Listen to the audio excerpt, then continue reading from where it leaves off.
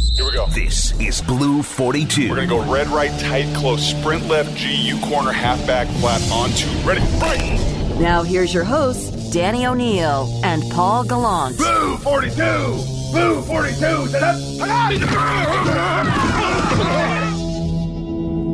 Good morning, Brock. How are you now? Good morning, Paulie. I'm doing great. Doing great. Did the Oregon Duck song come up in the conversation with Ugo at all? Did we did not sing that. Come listen to my story about the stupid ducks. A mediocre school whose football team stunk. Till old Kenny Wheaton, he made a lucky guess, and Sugar Daddy Phil, he funded their success. You have those lyrics down, Danny. You got I those do. Ones right at the tip of the tongue. That's correct. Spent a lot of time penning that classic.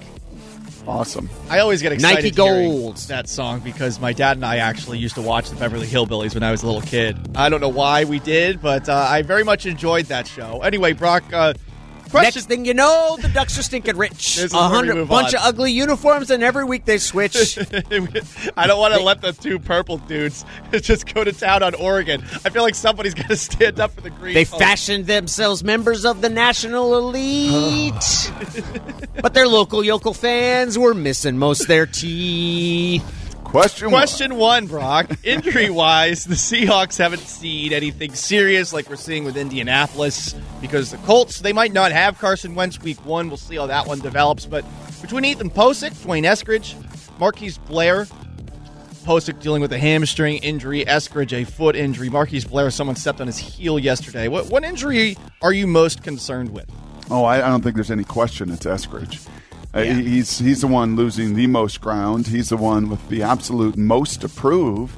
And you took him where you took him because of pretty significant need of his kind of unique talent. And that you need that young burner with some strength and super adept in the special teams phase. As a returner, you want to take that burden away from Tyler Lockett at this stage of his career. And you want him in the slot. You need him in the slot, Paul, on those jet sweeps and screens and bubbles and everything else that you want to do. So I don't think there's any question, and unfortunately falls in line with a number of early round picks here lately that have come in. I don't want to say damaged goods. I don't know when this happened. I don't know the total severity of it, but he missed a lot of OTAs. He's missing a bunch of training camp, and unfortunately for him, and I think this team in their need at that position, it's a bad deal. I will say this, Brock. Pete's explanation of it, hey, it's something that happened in a walkthrough. I was like, come on. It was like Rashawn Sheehy with a weight falling on his foot? Is that what it... No, actually, you got your injuries. Lester Towns was the weight falling. Sorry, Lester weight falling on his foot. Rashawn Sheehy it happened during practice when he jumped off of a balcony of a Lake City apartment to escape gunfire. Yes, very, very similar. I do enjoy reading the transcripts at times of Pete's stuff. Well, we're going to put a good thought in for him, and we got a strong thought on that one. My favorite one is when he says we're going to take care of him, because I always sound like they're going to take him out back and put him down. Yes. We're going to take care of him. So is it a big toe injury? Is it turf toe? That's kind of what. That's what I think it is. That's I think it is too, and it sucks because it's not something you can go in and fix. If it was, they would have done that months ago. Yep. Like Patrick Mahomes did, and you see the recovery for Patrick Mahomes. I mean, it's a long, extended recovery and surgery and everything else. They're not going that route. They've tried to let time and rest and rehab heal it. That seems to not be working. So, you'd think of all things, really, the most, just benign turf toe is something that can slow you down significantly, but certainly can. It's the biggest misnomer of any injury out there. Like, seriously, like when you say, oh, he's got a turf toe, and it sounds like he stubbed his toe, when you're like, no, actually what happened was it dislocated from the ball of his foot, then went back into place. It's incredibly painful, and it's hard to do anything that requires pivoting or moving. Yes, times you tear a tendon as well, which I think Mahomes did, and thus you got to go in and repair it. So that, to me, is the one that's certainly stinging and lingering the most. Now, the good news is he's running. We don't know, watch to see if it escalates after this. Does he start cutting? But usually it's the running straight ahead, then it'll be the cutting. If he goes back to he's running on a treadmill or running on a treadmill in water, that's definitely not a good sign, because it means that they're still trying to nurse it along. Question 2. More likely to contribute to the Seahawks in 2021? Aldon Smith or Robert Kimdiche? Ooh, that's a good question. Football field talent-wise, I would say Aldon Smith. And just kind of watching, what we've seen through the first 3 days of practice and everything else, and body type, and we know the opportunity that Pete gives those guys. And he played last year. He did. He played last year. I think he sacked Russell 3 times, probably why he's here. Because by far the most success he had in any singular game was against this team, as Pete looked out there at him and went, man, what a creature. I mean, that is how I draw my guys up. And we've seen Pete give guys at that position opportunities year after year after year to either try to make the team or contribute even during the season. Kimdiche will be an inside role player. He is explosive. Now, obviously, Aldon has the off-the-field matter here at the end of August that's going to play a role in that. Yeah. So strictly from a football standpoint, I would give the edge, I think, to Aldon. But obviously, with what's lingering off the football field and the unknown of that, and opportunity for Kimdiche, you're not loaded with 5 or 6 guys at those 2 tackle spots that are going to make the team, right? I mean, put the list together. Puna's going to be there. Al Woods is going to be there. Mm-hmm. Kerry Hyder for sure. I kind of view Hyder a little like I did Bennett, all over the line as a 5 technique. Yeah. But, Hyder will for sure be there. As far as your 2 inside D tackles, is Brian Monet guaranteed a spot? No. I think he's been a plugger and a pretty league average guy. Kimdiche's got unique stuff. To your conversation that I jumped in, or you started kind of Blue 42 with, of talking Ugo Amadi, Marquise Blair, these guys that could take that next step. To me, the ones that have quote-unquote star power have something unique to them. They stand out. It jumps off the page. It's Frank Clark's power. It's Tyler Lockett's route running and quickness. It's Russell Wilson's command. It's Richard's length. It's Cam's strength. It's Earl's speed. There's something unique to them. Kimdiche obviously has unique explosion. He's never been able to harness it. He's never been able to bottle it. He's never been able to show it consistently enough. But he's going to give, Pete's, again, going to give him more than likely the last significant opportunity of his career to show he can do it. I look at Aldon Smith, Brock, and this jumped out to me from the weekend, some comments that he made about last year in Dallas, because I've been just curious as to why Dallas was so willing to move on from him despite him being pretty cheap and, of course, having all that potential. He said, I was pretty heavy last year, and I wanted to drop some weight to get used to being back at the weight I prefer. I was in the 260s, 270s. I was kind of fat last year. And I wonder about that kind of fat comment. It's honest. It does also, though, make me wonder if he's going to be able to sustain the supposedly the shape that he can be in for the course of a season, because he was supposedly in amazing shape last offseason before Dallas brought him in. I don't know if that necessarily carried over the rest of the year. Though, right? Yeah. That was a guy that had a vested interest in pumping up his tires. Yep. Potentially.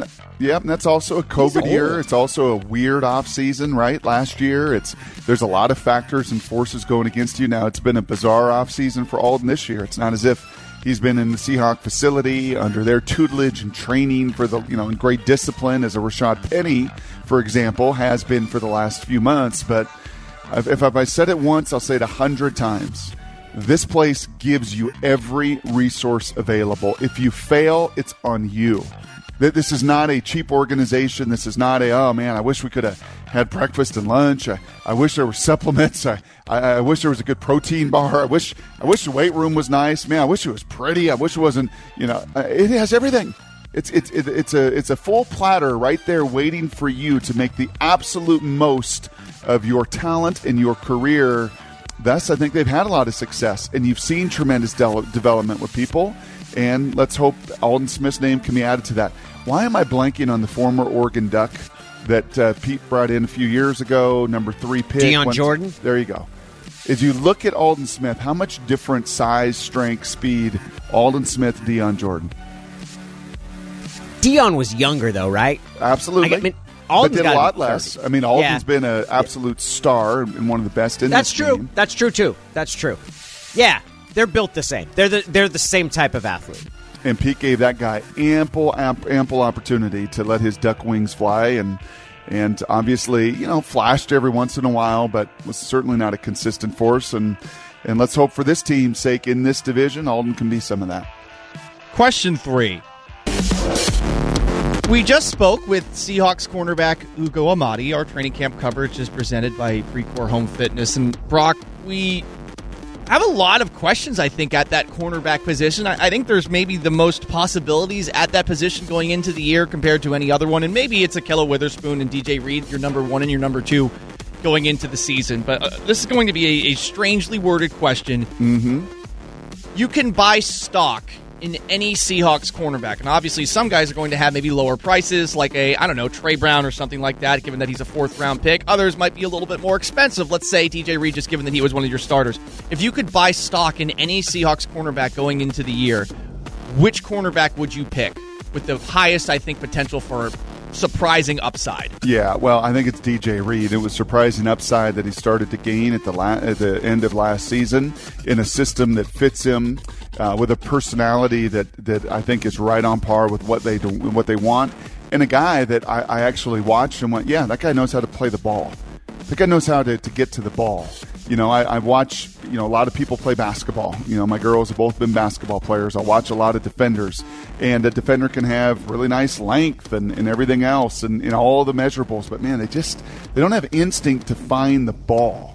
And then last year on Haley Macy's team, little point guards going to Colorado, was the fiercest, just toughest, unbelievable instincts, just destroyed teams, just broke their will because of her ability. Kendall's her name. Her ability to just attack the ball at all times. DJ attacks the ball. DJ has instincts. I don't know if I can say the same. Actually, I know I can't about Trey Flowers. I can't say the same about Ahkello Witherspoon when I've watched him. He's got the length, got a lot of measurables. Man, he should be a really good fit in this zone scheme and kick step and everything else. But I love the fact they said the heck with it, man. Let's get a guy that's a little bit undersized. Maybe his length isn't what we want. Maybe he doesn't check all the boxes that we love as far as our corners here in Seattle and for Pete. But this dude can scrap. He can play. He can play the ball. He has instincts. And that's the guy that I want on the field. He was on the field at the end of last season. He's going to be on the field at the start of this season. And to me, I think has the most upside because of it. Blue 42. Brock joins us Mondays, Tuesdays, and Thursdays. Our training camp coverage here at 710 ESPN Seattle is brought to you by Precor Home Fitness. Brock, do you think the prototype for Seahawk corners changed because other teams were looking for the long and lanky guys? That it just became, when it started, when John Schneider and Pete Carroll first got here, there were people that wouldn't look at somebody that tall. They're like, yeah, you probably can't. He's probably not good coming in and out of breaks like you need to be. I think some of this is a reflection not of their preferences, but like, hey, those dudes are now hot commodities where they weren't before, so now there's an opportunity to get better players who are shorter. I think I would agree with that. I think a bigger determination, factor and determination in that is also this league has gone to space. Yeah, that's and you got to too. play in space, and you got to play in the Kansas City Chiefs and the Rams and others that will spread you and tempo you, and you like the college game, and you can't have enough corners. So your point about just the supply chain, yeah, I do think there have been a few folks that have taken that same supply that you like of those long athletic corners and fit them in. But more than anything, man, you can't have 2 cover corners on your team. You got to have 4, right? You're going to play nickel teams that put 11 personnel on the field 75% of the time. Even 12 years ago when Pete and John started, you remember those teams that would line up and want to run it at you in your own division. With the 3 tight ends and a jumbo package and Jim Harbaugh. So I think evolution of the league, playing more and more in space, and the reality, you can't have 2 guys that you feel good about. You really have to have 4 going into any given season today. Brock, we always love catching up with you. It'll be fun to talk tomorrow. Seahawks are in training camp, and maybe we'll have some news to talk about contracts. That'd be great. I hope so. I'm heading down to the old Fox seminar today, so I'll see your buddy Jay Glazer and lots of folks. So maybe I'll have a nugget coming your way as well. Sounds good. Thank you very much, Brock. Talk to you tomorrow.